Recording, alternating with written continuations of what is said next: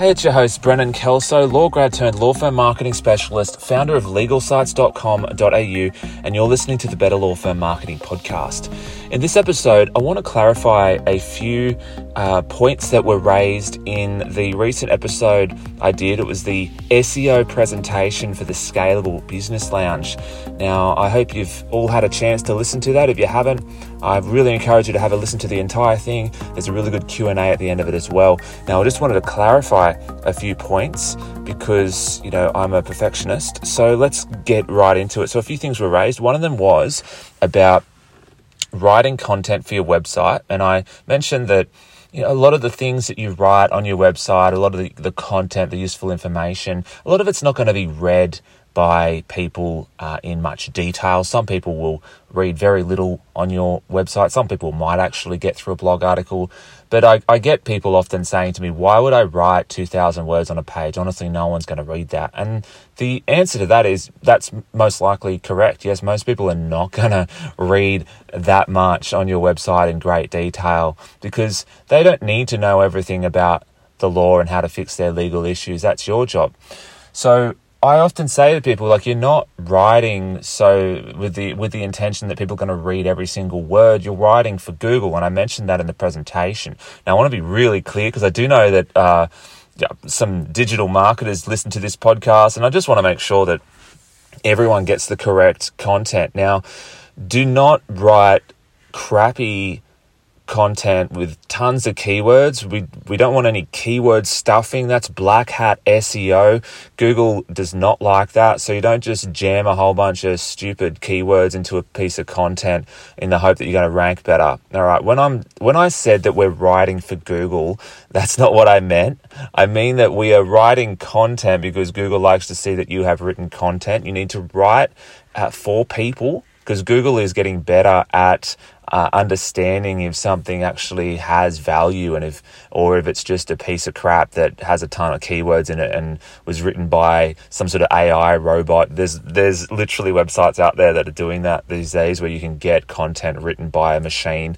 Most of it is quite terrible. Hopefully it gets better in the future, and I think it will, but right now it's rubbish. So you probably come across blog articles that are literally just on these content factory websites that just pump out garbage all the time. Don't do any of that. We want really good, high quality writing that actually helps people, and assume that there are people out there who will read some of it. Okay, we're not assuming that people are going to read over 2,000 words. All right, but let me just clarify. Do not keyword stuff. Do not write some piece of crap that you think will just satisfy a machine but not a person. Write for people, all right? Google is getting better at understanding that. At the end of the day, you just don't want to be creating anything that's got no real value, all right? So if you write a piece of content that's just jammed full of keywords, there is no guarantee that will rank or do anything positive for you. In fact, it might just do nothing for you or actually harm your website, all right? So we do not want keyword stuffing. I've had some lawyers say to me, can you just write, if the background of the page is white, can you just add some keywords and make the font white so that no one can actually see and just jam a whole bunch of keywords in there? No, don't do that, all right? That was something that people were doing maybe 10 years ago. Look, people are still doing it, but it's not working, so don't do that. All right, I think I've made that pretty clear. Another thing that was mentioned, so we talked about law firms could have a page where they list recommended businesses and organizations, so they could be helping out other law firms and recommending them, maybe law firms that are doing practice areas that they don't do. All right, if you're a criminal lawyer, you'd often get people coming to you who might be recommended. You might get referrals from clients and they have a matter that actually is out of your scope, and you would probably have someone that you recommend them to. Now, yes, you can absolutely have a page where you list those businesses that you recommend. Now, some people listening to this would say, but if you're linking to another law firm because they're linking to you, that's swapping links, and that's a violation of Google's terms of service. Now, that is arguably correct. It depends who you talk to. Here's the thing. At the end of the day, if you are linking to a business that is linking to you, if it actually helps people, it's fine. Google just wants to make sure that you are using link generating activities that are actually assisting and helping the people who are using Google. All right. Google wants to provide a good product and a good service to people, and it's okay to swap links as long as that's providing value. And why would it not? Like, if you're legitimately recommending a business that also recommends you on their website, what is the harm in that? Okay. So you got to think about, like, what is the intent of the link generating activities that you're doing? If you are just linking to other websites because they link to you and it has no relevance at all to your audience, then that is not good, and don't do that. Okay. So another thing that came up, paying to be listed on business directories. I just want to be really clear about that. Some of the people who listen to this podcast might say, you can't pay for links, that's another violation. Well, it comes down to intent. If you're paying for links, but it actually assists people, then that's what's wrong with that. Like, there's business directories out there where if you pay to be listed, you'll get a more prominent position on that listing and more people will find you. And if you're really good at what you do, then people deserve the chance to actually hear about your business and perhaps hire you. So there's nothing wrong with paying for a link on a business directory, but there is something wrong with just paying for links that have no value at all. So always think about intent. Okay, so you don't want to be paying for links on these horrible websites that just basically charge people to get a link. Those have no value to people. Don't do that. All right. Now, another thing that came up, actually, this is going to be the final thing I'm going to talk about in this episode, is blogs. One of the members of the group said, it sounds like having a blog is really important for your SEO. And generally speaking, yes. I want to clarify some of the reasons why.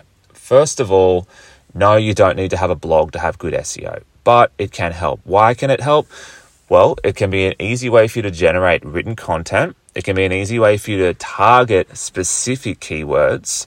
So if you want to target a specific keyword, it's generally going to be easier to do that with a blog article or, a news article or whatever. You can add that keyword into the title tag, which is a strong indication to Google that this is a keyword that you are targeting and your content is relevant to that query. You can target that keyword throughout the written content on the page. Now, you can definitely target multiple keywords on a practice area page. You can absolutely do that. It just can be a bit harder to rank for them because you have so many other keywords on that page. Chances are you can't fit it into the title tag because there's only a limited amount of space in the title tag or the meta title, whatever you want to call it. You can't fit it in the meta description. Don't stuff keywords in meta descriptions.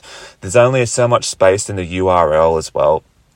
So yes, you can have, as I mentioned in the presentation, you can have a practice area page that just goes into more detail about a sub-service that you offer as an estate planning lawyer, like I don't know, probate or contested estates. And you can target a whole bunch of relevant keywords, but then you might want to really target one specific keyword, and you can do that easier with a blog post, a blog article. And Google does like to see that websites are pumping out fresh and relevant content. That is one of the ranking signals. There's like over 200 of them. So keeping a website up to date, keeping people, you want people coming to your website and engaging in new and fresh content. That's generally considered to be a good thing. Blog articles can easily be posted on social media, and you can get people to come to your website from socials, and that is generally considered to be a good thing. If people are sharing your blog articles on socials, that is also generally considered to be a good thing. Google generally likes that. And there's so many other things I could say, but yes, having a blog page where you create blog posts is generally a good thing for SEO for all the reasons I've already mentioned. But no, it's not essential. It's just generally considered to be a preferable strategy to use. All right. So just summarizing today, I spoke about I clarify what I mean by writing content for Google. We're not stuffing keywords and writing garbage because we think it's going to rank. We're writing for people, but a lot of people aren't going to read all of it, but Google wants to see that you're actually doing it. Okay, we talked about swapping links. Yes, some people will say you shouldn't do that, but at the end of the day, it comes down to intent. Are you providing value? That is what matters. And there are plenty of high value websites that are technically swapping links and they are doing great, and Google's not penalizing them because they're helping people. We just don't want to be swapping links for the sake of swapping links because it has no value. Okay, we talked about I don't know why I talk about I talked about paying for business directories. There's absolutely nothing wrong with paying for a link as long as it is actually providing value to people. And a lot of the time, in order for you to get listed somewhere on a website, you will have to pay. But if it's providing value and if it's a good website, then that's absolutely fine. There could be some bloody digital marketers out there who strongly disagree with me, but that's just like good luck to them, because lots of people are paying to be listed on a website for many reasons, but like the link isn't the primary reason. Okay, now blog articles, I've already touched on this, but I gave you a number of reasons why it's generally good to have a blog page where you are creating content regularly that has value for people, that people are enjoying. We want people coming to your website, engaging in the information, getting in touch with you. We want to see returning visitors.